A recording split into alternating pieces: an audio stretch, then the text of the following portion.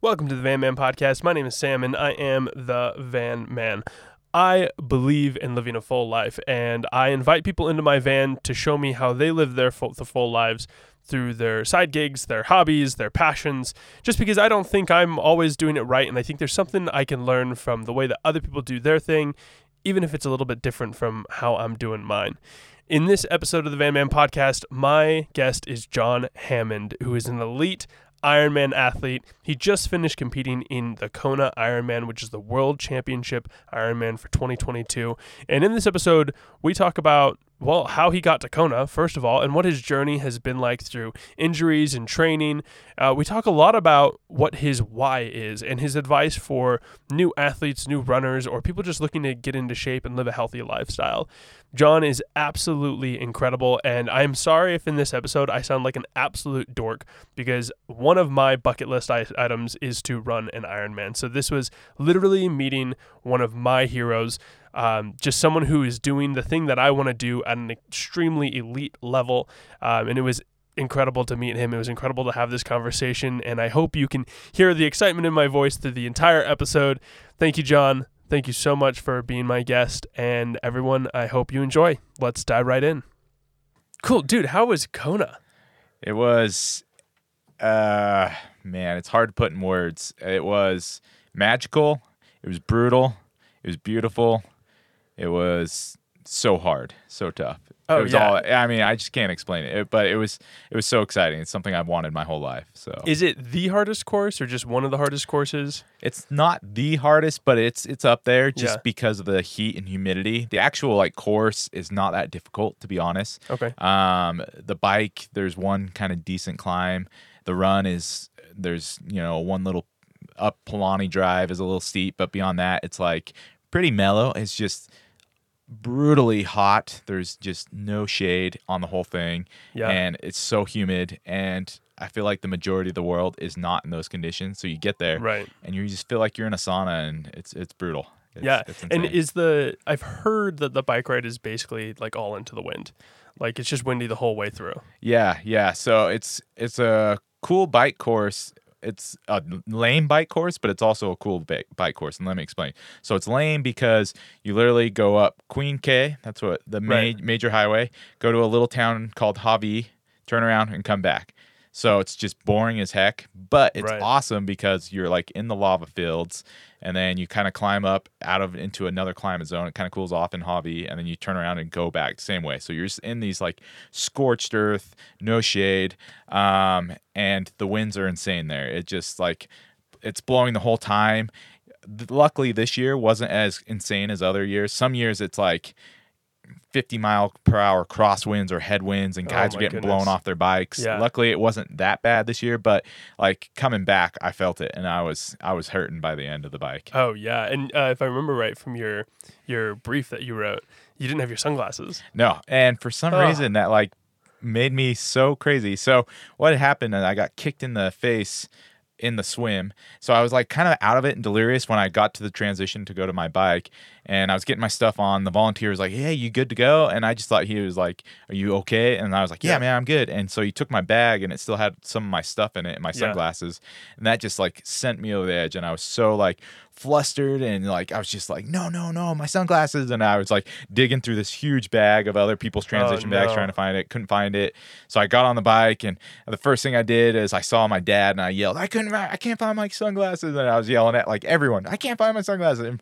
it's a little thing, but biking 112 miles in brutal sun and wind, it gets Right. to you a little bit, but it ended up being okay. Yeah, I mean, you finished. Yeah. That's the most important part. Totally.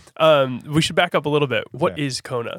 Yeah, so Kona is where they host the Ironman World Championships. They've done it every year since, I think, the second year that an Ironman was ever run. Right. The first Ironman ever was actually on Oahu, and they did it there, but they moved it to Kona just because Oahu is such a small island, and Kona's on the big island, Hawaii. So since that time, every year they've had the World Championships for Ironman, and it's a qualification-only race, so you have to qualify to even go there. And so it's 2,500 of the best athletes in the world, and And you're one of them. Yeah, I guess That's I so am. cool. I know. I mean, it's weird. I don't think I'm like an athlete, like, or superhuman athlete or anything. I just like to run. I love to swim, and I love to bike. So that's kind of it.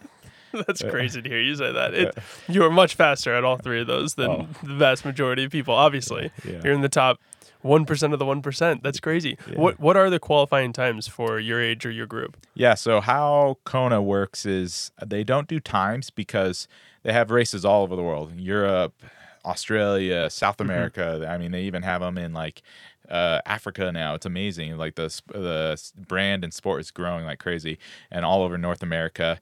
And all these courses are different in terms of difficulty. Some you're like climbing it through huge mountain passes. Others you're swimming down a river. So it just kind of depends which course. So how it works is each race is given just like a handful of slots. And how it works is each person is in an age group, and it's usually like every 5 years. So right now I'm in the 30 to 34 male age group, and they give a certain amount of slots per race. And depending on how big your age group is, that's how many slots that age group gets. So I qualified back in 2021 at Ironman Coeur d'Alene. Okay. I finished, I think, 8th in my age groups, 8th or 9th or 10th, I don't know, one of those right in there. And luckily there was enough spots that I was able to qualify there. And then I used that and I raced at the World Championships in St. George this year. And that's confusing. I'll get to that. Yeah, I want to know about that because Yeah. I heard that's where it is next year or something like that. Yeah, so I'll walk you through that. Cool. And then I qualified at that race. That was in May, to Kona, which I just did, a couple weeks ago for this year. So what had happened was, it's always been in Kona, the World Champs. But COVID happened, and Hawaii was super strict on all their guidelines. Right. So from 2019 or 2020, 2021, they didn't have a race there. So all these people were still qualifying because there was races other places like me, and we had qualified, but they canceled our Kona, our world champs. Right. So I think they were just building up. Yeah, there was just all these qualifiers for Yeah. like 3 years, and they're like, dude, we can't race them all on one day. So what they did is they decided to do a 2021 World Championships in May of 2022, and for the first time ever, they moved it out of Kona to St. George. Randomly. Okay. And so I got to go race that, and it was awesome. That course is brutal. I mean, we had like 7,000 feet of elevation gain on the bike. Oh. It's just like, I mean, at a mile 100, you bike up Snow Canyon, and that's just, it's a brutal climb. And you're just like, you're at a mile 100, you're throwing this at me, anyways. Yeah. So that was a brutal course, to be honest. I think it was way harder than Kona in terms of the course. Right. But anyways, so that's, first year ever they had held it there, and then they moved it back to Kona just barely. So it's back to Kona. So did your St. George one qualify you for Kona? Is that how that worked? Okay. Yeah. Does Kona qualify you for anything else, or is it just going to reset for next year? I think I'm hazy on the details, but I believe if you finish on the podium of your age group in Kona, then you get to come back. Like, they invite you and you get your slot there. You basically get. Yeah. You kind of do whatever you want. Yeah, you're that good. They're like, yeah, come on back, sort of thing. Crazy. So I assume you've done more Ironmans than just the 3, or did you qualify in your first one? So no, I've done 4 total. So the first one I ever did was in 2019, and that was Ironman Wisconsin. And the reason I picked that is my sister lived right outside of Madison, and I mean, I had no idea what I was doing. I just kind of I found a training plan online, and I just kind of followed it. Asked the one guy I knew about how to do triathlons, and he kind of gave me some basic advice, and I just kind of trained indoors and did a few rides outside, and man, it was so intimidating, so scary. But oh my goodness, yeah. It ended up being a really fun day. The weather turned out to be really cool, and it was just everything I needed. And I mean, crazy experiences there in that race, and learning experiences, but yeah, it was just fun, and I did decent. So I was like, I guess I'll try one more. And then COVID hit, and everything was canceled, so we just kind of hung out for a year. And And then in 2021, I was able to do Coeur d'Alene, and that's where I qualified. Okay. What was your first time? You said you did decent. What's decent in your mind? I went 10:30 in my first ever, and so smokes. Yeah, it was cool. I mean, it was weird. I had no idea. I was like, is this going to take me 17 hours or am I going to do it in like 9 hours? I just had no idea. 10:30 is fast. Yeah. Right? Isn't that like still? Yeah, like, it was close. Where do you draw the line from like amateur to, semi-professional, where you're qualifying for bigger races? Yeah. So I would say anyone who's in like the 9 hours range, they have great shots to qualify for Kona. In some of the tougher races, you can be right around the 10-hour range. And still qualify, and that's what I did. I've just done harder courses, to be honest, and it's not because I've like seeked them out. It's just they're the ones closest to me here in Utah. So like the elite guys are right around like 9 hours. Pros are getting down even into the 8 hours range. Like top guy this year at Kona, he went 7:47 or something. Yeah, I was gonna say, didn't he break the course record or something? Yeah, just insane. Yeah, I started listening to the episode on Ritual. Of course, that's cool. Of course, because it was like I think they recorded it like 2 days after the race. Or something. Yeah. Gustav Eden, man, him and Christian Blumenfeld, they're amazing. Freaking Norwegians. Yeah, holy smokes. Yeah, I got to meet them in Kona. That's awesome. so cool. That's awesome. Yeah, they were really nice. That's so cool. Yeah. So. What is it like? I mean, it's only been like a week and a half, right? You just barely finished this. Yeah. How are you recovering? What does recovery look like for you? Yeah. Because I saw you running last week, or like Monday, I think I saw you running with Braden. Yeah. It's been, I mean, it's weird for some reason. And well, I know the reason, but I've done just standalone marathons. I've run Boston, I've run New York, I've run some around here in Utah, and I get beat up like crazy after those, and it's just because I'm like going all out as hard as I can go for 2.5, 240 hours, 250, whatever, 3 hours. And in Ironmans, especially Kona, I overheated on the bike, so I ran out of water on like mile 80. Their aid stations were just really terrible this year. They had a big lack of volunteers, so I ran out of water, and I was just kind of like just grind it out to the next transition to get to the run. And so I was having headaches. I was puking on the bike. It was brutal. So in my mind, I was like, I'll get the transition. I'll just like chill there. I'll rehydrate. And once I feel good, I'll just walk the marathon if I have to. Yeah. So that was my mindset, but I actually recovered pretty quickly. I was like, just so blessed and so grateful I did.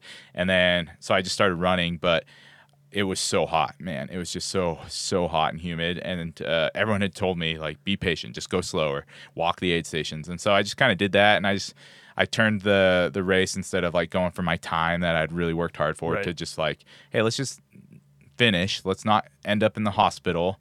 And let's just like enjoy this. Like, I'm in Kona. Like, this is the reward. Like, I'm not going to win it, so let's just enjoy this race. Right. And I tried to just like soak in every moment. Like, people were grilling barbecue and I'd give them high fives. People were dancing. I would dance with them, little kids, give them fives and stuff. So I just tried to like soak it in. And because of that, I ran a lot slower. Like, it was the slowest marathon of my life. But because of that, I don't think like I just taxed my body that hard. So I was able to recover. Like, honestly, usually I can't even go downstairs. Next day I was walking up and downstairs. My wife was like, dude, you're more like in shape than I am. And I was just watching you. She's like, I'm more sore than you. It was funny.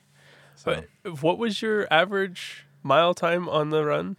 So I went 3:40. So I'm guessing that's like 8:10 or something like that. That's what I thought. I thought it was like 8:30 is what I thought I saw. Yeah, somewhere in there. That's insane. Yeah. Well, I've been training for a lot faster. You went a lot slower. You were dancing. Your marathon time at the end of the Ironman is faster than my half marathon time that I'm hoping for in 2 days, 3 days. Well, you're gonna get it. And it's just a process. It's totally a process. I'm just hyped. This is actually, you've talked to Braden a little bit about it. I'm excited for him to run it with me a little bit, and that'll be fun.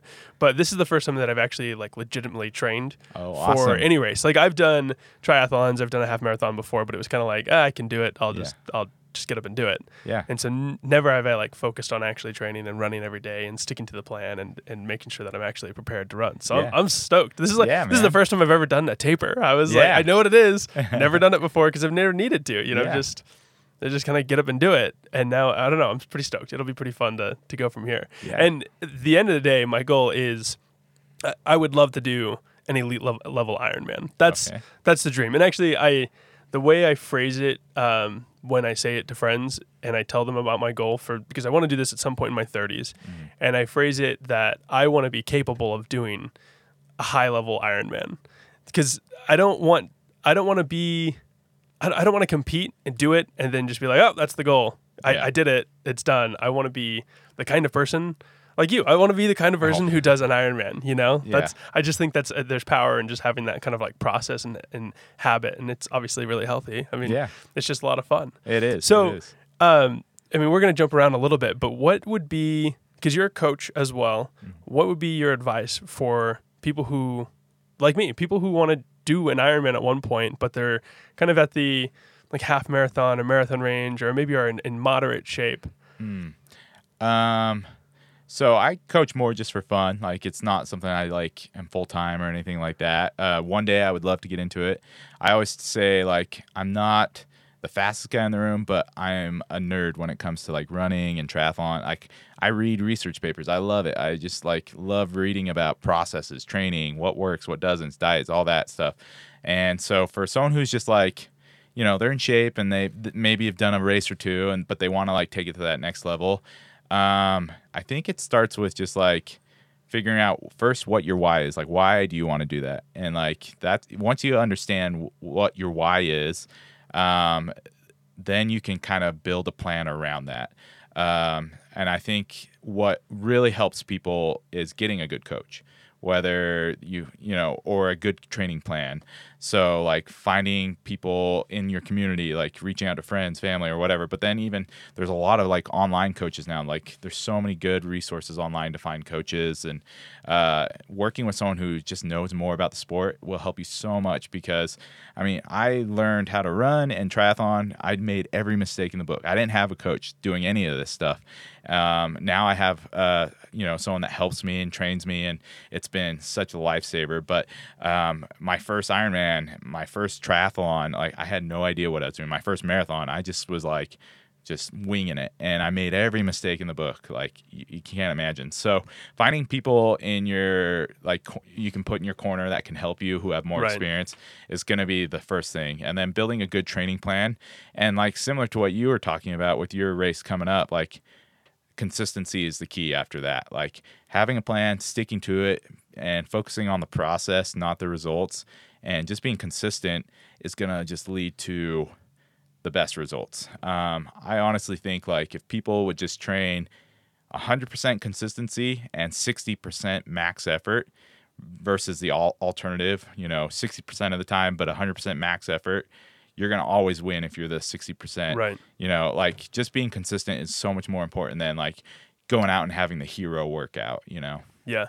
And actually, on that note, I mean, there's a couple of things I want to talk about there because you give a great answer. But one of the things, I mean, if we step back to people who aren't running at all, and they maybe don't have any athleticism, they would love to do a 5K. Yeah. I'm kind of looking for an affirmation on this. I'm hoping that this is correct. I always tell my friends when they want to get into running, I say, always do 60% effort. Like, the problem isn't that people don't like running. It's that they just run too fast. Yeah. And so then it just ends up being really painful, and they can't ramp up because every run they're just doing a max effort. Mm-hmm. Would you agree with that? Or would you say that there is, like, early on, they should be kind of pushing it to the limits? No, everyone, even myself included, we run our easy runs too hard and our hard runs too easy. And what I mean by that is you need to have like 80% of your time running needs to be easy mileage. So easy that you could have a conversation with a friend, just like you and I are having. And so for someone who's first starting out, that could be 14, 15-minute mile. That could even mean I only run for a minute, and then I walk for 4 minutes. And then I do that again, run for a minute, walk for 4 minutes, and then you're done, 10 minutes. You're only running for 2 minutes of that. So it just starts out so easy, and it's just to help your body get into that rhythm of movement and doing so safely. A big problem, and this happened to me, is injuries will creep up. They come in, and they disrupt that consistency that I was talking about. And if you disrupt the consistency, the whole thing will fade away. So yeah, it's all about just like going so easy and not like making it feel like you need to go out and be Usain Bolt or Rocky Balboa, sweating yourself to death. I agree. It sucks if you get injured because then you just can't run. Like I got injured. I did a hike a couple months ago now that stopped me from running for 2 weeks in the middle of my training. And I was hoping to get like under 2 hours. And then I injured myself, and I was like, man, I'm going to be happy if I even finish this half marathon that I'm doing in 3 days. And then I started training a little bit more and started getting my mileage up again and thought, okay, maybe I can get under 215. And it really is the consistency of the fact that I did just jump right back into it as soon as I could, and I took it slow, and I've done really easy runs where now I'm like, okay, I think I might be able to still do 2 hours. Yeah. And the consistency, I mean, I've talked about consistency on a couple other episodes of the podcast just with all other hobbies, and that's just how you have to do it. Like you're not going to be an elite athlete or an Ironman athlete in 6 months. It's just not possible. Like you'll kill yourself doing it, and it's the benefits are so much better if you allow yourself that massive amount of time to just do it every single day at 60% effort. Yeah like so Eliud Kipchoge is the world's fastest man when it comes to the marathon. He's the only guy. He broke 2 hours, in his special race. He just broke his record again, didn't he? In Berlin. He set his new world record there. And he's famous for saying, like, he never goes above, I think he says, like 80% effort in his training. He never goes above it. He says, rarely do I ever do it. And he said, most of the time I'm at 80% or less. And I think that's like sage wisdom that anyone should take away is like, dude, don't go out and break the bank in a workout because you're going to get yourself hurt. And who cares if you can do a workout really hard? That doesn't matter. It's race day that matters, right? So like I would rather have someone show up totally fresh, totally healthy, ready to give it their all on the race. And then in training, just keep it 80% or lower. Yeah. That's awesome. At the beginning of your answer, when I asked you what your advice would be, you said, you would advise people to figure out their why first and then develop a plan around that. You talked a little bit about your why in your brief, your run report, I guess, your race report. Yeah. Tell me a little bit about that. What is your why and how do you kind of develop a plan around that? Yeah. So my why has changed. It's changed my whole life. I mean, I started running, honestly, when I was 21. And then back then it was just kind of like I was running to support my sister. She was doing a marathon. I didn't know what I was doing. I was just kind of like running with her. The only examples of running I'd ever seen was Rocky. So in July in Utah, I would run with her and I would be in a hoodie, basketball shorts, big pants, big shoes, and just sweating to death. And then I was like, dude, I'll do a marathon. And I just wanted to like push myself. That was my why. Like, what are my limits? What can I do? Yeah. Yeah. And then I got a massive injury in my right ankle, very mysterious. I had to take from I was 23 all the way till 28. I couldn't really run at all. Like it was short little bursts that I could do it. Yeah. I mean, it was to the point where like pressing the gas pedal would just kill my foot. And I mean, I saw doctors after doctors. I went to like a natural therapist. I went to PT. I did everything under the sun, PRP, stem cell, all these things. And anyways, yeah, it was brutal. It was really depressing because I had found this joy of running and pushing my limits and I loved it. And I was like, dude, I could maybe like go run at this. Like I was thinking like maybe I can like become a pro triathlete or maybe I can like qualify for the Olympic trials or something. Right. Like I had all these cool dreams and then they were just shattered with this ankle and I couldn't do anything and I was so depressed. And I mean, during this time I met my wife and we got married and I mean, she can attest to it. I was just like so sad just because like I couldn't do these things I'd fallen in love with and like that why of pushing my limits. And so eventually through a lot of luck and a lot of amazing individuals who helped me get back to being healthy to even do this. My why just went to, for a while, there was several doctors who said, dude, you'll never run again. Pick a new sport or like pick a new hobby, like painting. Like legit, I went to Tosh up in Salt Lake, the like world-renowned sports doctors. And the guy like x-rayed my foot. He did all these things. And he said, yeah, you'll never run again. Pick up painting. And I was like, what? So that like, oh my goodness, that pissed me off. And boy, I was he so wrong. angry. Yeah. So my whole goal, that was my why after this was I'm going to prove this guy wrong. Like I want to show him like I can do marathons, I can do Ironmans, and I'm going to prove that guy wrong. So that was my why, for my first Ironman is just like proving the haters and doubters wrong. And now, especially with like Kona, I'm married. I have 3 little boys. And my why is like them, and it's to like really show them like, you know, you can have dreams and they can be weird dreams. Like they don't need to be like the typical prototypical I'm going to be the MVP, Super Bowl champ, or the next president of the United States. You can have a weird dream like I want to just run a weird race on a little island in the Pacific, and it's okay to like be passionate about things. Like being passionate is cool. It's makes life worth the living, and like our family and we can do hard things. And that was my why, to like show my boys like we can do hard things, and it's fun to be passionate and have goals and chase after them. And that's what life should be about. Oh, amen. That's beautiful. Thanks, And man. you wrote E3R, or yeah, E3R. Yeah. So my wife's name is Elise, and then I have 3 boys, and their names are Reed, Ren, and Rome. All start with R. And so I went ER3 on my hand right here. And yeah, I would just look at it every time I was biking or running. And, you know, it's just a good reminder that that's what my why was. That's amazing. Yeah. Oh, and I love that you incorporated that into the run, that you made that a part of the whole process and a part of your experience. Yeah.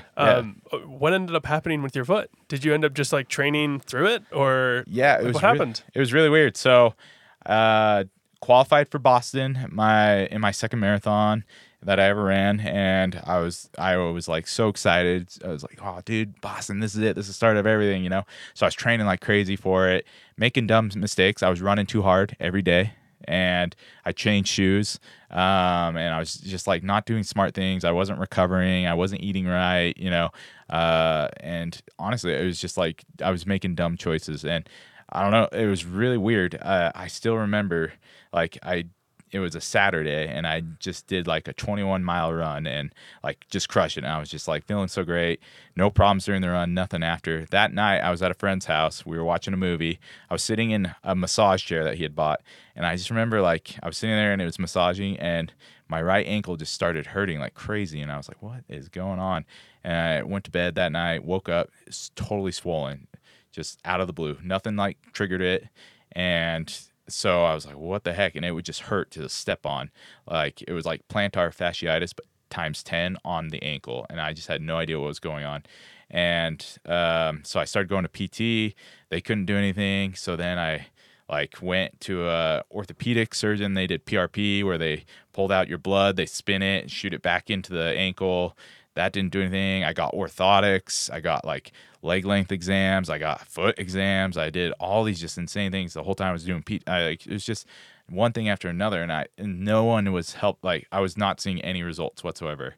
And so it was just so sad and depressing. And I mean, I went to like a lady who like rubbed my ankle and would like suck out, she would say, the bad energy. So she'd just sit and pull out the bad energy. But you really tried everything. Yeah, I was trying everything. And then it's like years have gone by this Right. time. Runner's Corner, this store up in Orem, they had a free night where there was a doctor named Selena Segulich, and she's a former like D1 cross country runner who she was always having injuries. And so she was like, I'm just going to become a foot doctor and figure out what's wrong with me. So she went back to school, became a doctor, moved to Utah, started a practice. She was trying to get the word out. So she held a free clinic at Runner's Corner. And I just saw this post like, hey, come to Runner's Corner and meet with her. So I went, showed up. She kind of like watched me like walk, and, you know, I couldn't run. So she was just like watching me walk barefoot. And then I kind of told her my story and how it's just like all these doctors have just written me off, and I've just been so depressed. And she's like, I'm going to make you my special project. I'm not going to charge you money. I'm just going to try and figure it out because this is really weird and I want to help you. And I mean, bless her soul, man. She's worked with me for, 2017. I mean, I still go and see her, and that was starting in like 2017. I started seeing her. Whoa. And it's been 5 years, and now she's like one of my favorite people in the world, and she's totally helped me out. And she did all these, she never stopped trying things. And if something didn't work, she was like, that didn't work, but guess what? We're going to figure this out. And she was always positive. And yeah, eventually she actually did a stem cell injection into my ankle. And at the same time we were doing shockwave, I was doing like strengthening exercises. Right. And I was able to slowly start running, like just a little bit at a time. And it slowly just got better and better. And, you know, peaks and valleys. Like every once in a while it would get worse and then it would get better, but progressively it was over time getting better and better. And then I was able to just start, I don't know, naturally getting back into running. And I'm just so grateful I met her. And like I will preach to anyone, go see Selena if you're having problems, because she is the best I've ever worked with. Holy smokes, what a journey. Yeah. Oh, wow. So does that bother you today? Like, are there times where you're like, you wake up and you just can't run that day? Not that significant. For about 2 years, every once in a while it would be like that. It's still swollen. Like, I just look like I have a fat right ankle. Oh, yeah, you just did an Ironman. Yeah, but it's always swollen. It's weird. Oh, okay. So it's kind of swollen always, but it's been weird the last like 2-3 years. It hasn't like almost. I felt it maybe once every blue moon, but yeah, it's kind of just gone away, and it's been amazing. I'm just so grateful, and so Whoa, like every run's just a gift now, Yeah, holy smokes. Let that sink in for a little bit. Jeez, I didn't know that. Yeah, and that's the thing is like that's where I'm like, dude, like. If I can get through all that crap and all those experiences, and literally so many doctors, people I trusted, like even people I knew I would go and see, and they would just write me off. They'd say, no, do something else. And I still remember the doctor who was just like, pick up painting. You're never running again. Pick up painting. And I was just like so angry after that. And it's just like, if I can get through that, I know everyone else can too. Like everyone has their own struggles and you can get through it. And it's just like, you just got to be persistent and consistent. Like I just put all that energy I would have into running, into trying to fix myself and find people who could help me. And that's where I put my energy. Yeah. And the only thing that I can relate to when I started, one of the things with running for me with Braden is I did the interview with him back in like May, and I was like, man, I got to start running again, because I mean, he won the 50 miler, and I was like, if he can do a 50 miler, I can do something. But I have a bad knee, and that was my kind of moment of realization where I was like, if I don't fix the knee, no one's gonna fix it for me. Like, I either do something about it or I complain about it for the rest of my life. And I love that you went through this entire journey, and it was like no one's telling you to do it but you. Like, and the lengths that you went to do it. Luckily I fixed my knee in like a month. I went to Jon up on Canyon Road. Yeah. He stretched it out and massaged it a couple of times, and I got tight quads. Oh boy, too bad for me. I stretch out and I'm fine. But you've been going at it for years, and still, even now, you work on it. And I think that's absolutely incredible that's something you've just kind of made a part of your process, is just fighting through that pain and making sure you're taking care of your body. Yeah. I mean, I have a Google Doc going back to it would be 2011. 2012, and it's just called my ankle injury history, and I just document everything that's ever hurt, who I went and saw, what type of treatments, what they said. I mean, this list, and I have like x-rays on that, MRIs on that, like everything that I've ever done. Just Holy because smokes. I got so sick of trying to re-explain this to every new doctor I'd go see, and after someone would write me off, I'd go find someone else and I had to tell them. So anyways, I just created this document, and I would just start emailing it. Hey, this is what I've done so far. What do you think I could do else? Anyways, it's a funny document. That's now. efficient. Yeah, that's a good way to do it. Yeah. Have you ever sent it back to the guy who told you to do painting, and be like, at the end of it, say, I did an Ironman? Yeah. No, I think it's like the inner satisfaction is good enough for me. Awesome. Yeah. I want to go back just a little bit, also back to that question that I originally asked on, what would be your advice? Another thing that you mentioned, maybe just think like, how do you balance the time? Because Ironman training, just because it is so long, your training is hours, like literally it's a part-time or full-time job, and you've got 3 kids and a wife, and a full-time job. How do you do that every day? And I guess what is your daily, day-to-day routine look like for Ironman training? Yeah. I mean, big just gratitude for my wife. I mean, she supports me in my dreams. And that's something else. Like, I'm just grateful I have her. She's such a huge support to me.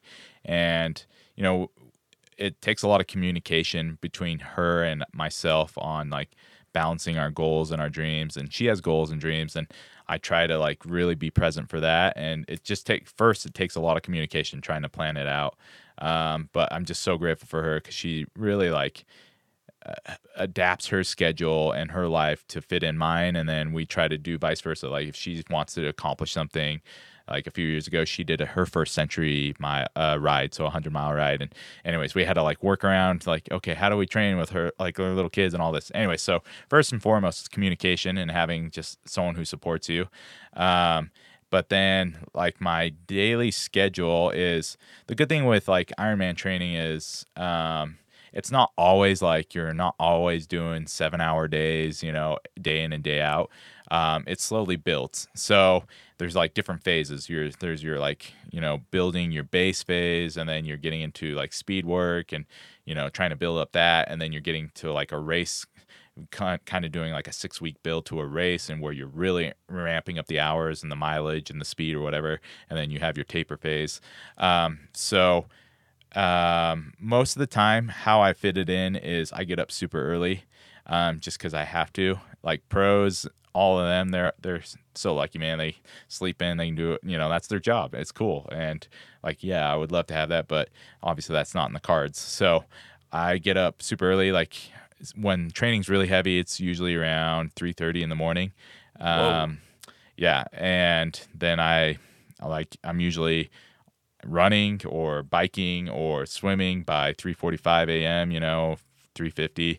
And then I go until like 7 or 8 or so, just depending on the day. Some days it's like, there's one day a week where I do a really long bike ride and then a run after. And those days I have to be super flexible. I have to move my work around. I have to let my wife Elise know, like, okay, hey, this is my big day. I probably won't be done till like 10, so I start at 3:30 and I'm going till 10 a.m. kind of thing. Wow. Yeah. So anyways, lots of communication, but lots of early mornings. And then because of that, I just get crazy tired. My wife is really great. We put our kids to bed, and then like we do a little, bonding time. We watch a lot of Survivor, something like that. We love that show. And then it's like lights out 8:30, and that's how I get it in. And so I'm kind of a boring person socially. Like we don't get to hang out with a lot of people when I'm in the midst of Ironman training, just because it's like I'm just too tired and I just go to bed super early. So that's how I get it in, honestly, at the moment. But it ebbs and flows. Like Kona's over. I don't have any races till next year. So right now we're, having fun. I'm relaxing a little bit, being a little bit more social for once. Yeah, I mean, you're on a podcast. Yeah. Thank goodness. Yeah, I mean, I messaged you a month and a half ago, and granted, you were ramping up for Kona, and then you were gone, and you had to quarantine and all this stuff. But yeah, I mean, I imagine it's just incredibly difficult to do something like this for an hour when you're training. So thank you so much for coming on the podcast. No, I've been excited. This is awesome. Yeah, thank you. I do want to see.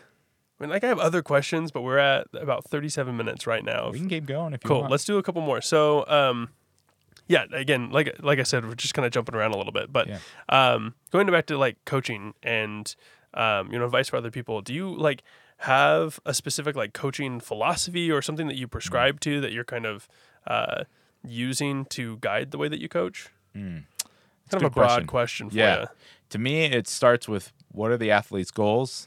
Like, their why. Yeah, and like what are they trying to accomplish? So what's their why, and then what are their like tangible goals? Like Braden, for example, like I mean, he's just a beast. He's a whole nother level of human, and I'm just like amazed at the capabilities he has. And so like to me, I have, in my mind, I have big goals for him, and I like try to hold it back because I want him to like realize it. But I just try to inspire him, like, dude, think big because you can, and he's doing amazing things. So it just kind of depends on the athlete, like what they want to accomplish. And then I have other people I've worked with who it's like, I just want to run a 5K. I've never done this. What do I do? Or I've never even run. Like, what do I do? And that's just as fun. And so everything is totally dependent on the athlete, what they're wanting to do, and their previous experience and like injury history and everything. I try to like really understand that before like telling someone what they should do or what they shouldn't do, Yeah, no, that makes a lot of sense. You're coaching all of these people along the spectrum, but there has to be some kind of guideline in terms of,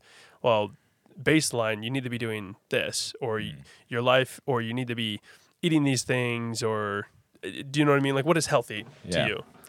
Well, I'm no like doctor or dietitian, or I mean, I'm not even like a certified coach yet. I'm just kind of a nerd of the sport, and I geek out about this stuff. So that's like, I don't want to like say what is healthy, or describe a prescription to that. But to me, for myself personally, healthy to me is having joy in life. So finding joy, knowing love, those are like paramount. Having those two things is like your base. And then health from there builds, and it's like being able to just do the things that you want to do and not be like shackled down because of something. So not shackled down because you're out of breath from climbing stairs. Like my worst nightmare is like my kids wanting to like play with me or say, "Hey dad, let's go ride bikes," or "Let's go on a hike." And I'm going to say, "Oh, I can't." Like that would break my heart. So to me, health is just like not having limitations. And some of that's out of our control. Like I might get in a car crash tomorrow. I may be paralyzed, or whatever it may be. But like as much as what's in your control, just like trying to stay in a place where you can be healthy in regards to being able to do what you want to do in life and not being held back by anything. So I don't know. It's kind of a out there definition of health. Well, it's amazing because like if I really think about it, your answer isn't really any different than a lot of the things that I'd find on YouTube. Mm-hmm. And I think that just speaks, not to say that that's not unique. I think that speaks to the truth of it, right? It's control the things that are within your control, find out what's holding you back and then tackle it. Like focus on you first, then focus on the bigger goals, focus on the marathons, the bigger things. And that's pretty much what I'd find online, right? Is like consistency and focus on things in your control. And the fact that I've got an elite Ironman athlete in my van and I'm recording a podcast with him and he's saying the exact same things that I'd find online, it really just speaks to how true those things are. Yeah, I mean, I think people tend to overcomplicate everything in life, but especially health. I think a big reason of that is marketing. People want to make money, so they overcomplicate everything to make you seem like, oh, there's the silver bullet or there's this process you have to pay for to get. But really, it's just like sleep, eat well, eat good foods, and be active. And active doesn't mean you need to go run a 4-minute mile or bench press 250 pounds. Like I don't even think I could bench press a bar, but to me, it's like, it's just movement and, sleeping, eating right, movement, and then having like love and joy in your life through relationships. And that's what really is going to be health. I love that. Thank you so much. Yeah. Thank you for coming on the podcast. Yeah. This is like, I don't know, it's just a dream to meet someone who's actually done Kona. Like I remember watching documentary on Kona like 4 years ago thinking, damn, that looks so cool, And congrats. Thank you so much for coming on the podcast. Thank you, man. I appreciate it. I mean, I'm just a regular guy, and to be honest, like anyone could do it. That's the cool thing, and that's what I hope people like learn from my story is like I couldn't do anything for 5 years, man. Like it sucked, and now I was able to do the race of my dreams, but it just took hard work and consistency, like we talked about. And so you could do it, like anyone can do it. I really believe that, and it's just being consistent and just like really believe in yourself. So, but thank you for having me. Like I'm stoked to just even see the van. This is awesome. It's a little bit odd, but it's my dream. That's what I'm doing. I love it. Yeah. I love it, and I think it's awesome that you have this passion and you're doing this podcast. It's super rad. So I'm just grateful to be here. Thanks. Appreciate it. Yeah. See everyone.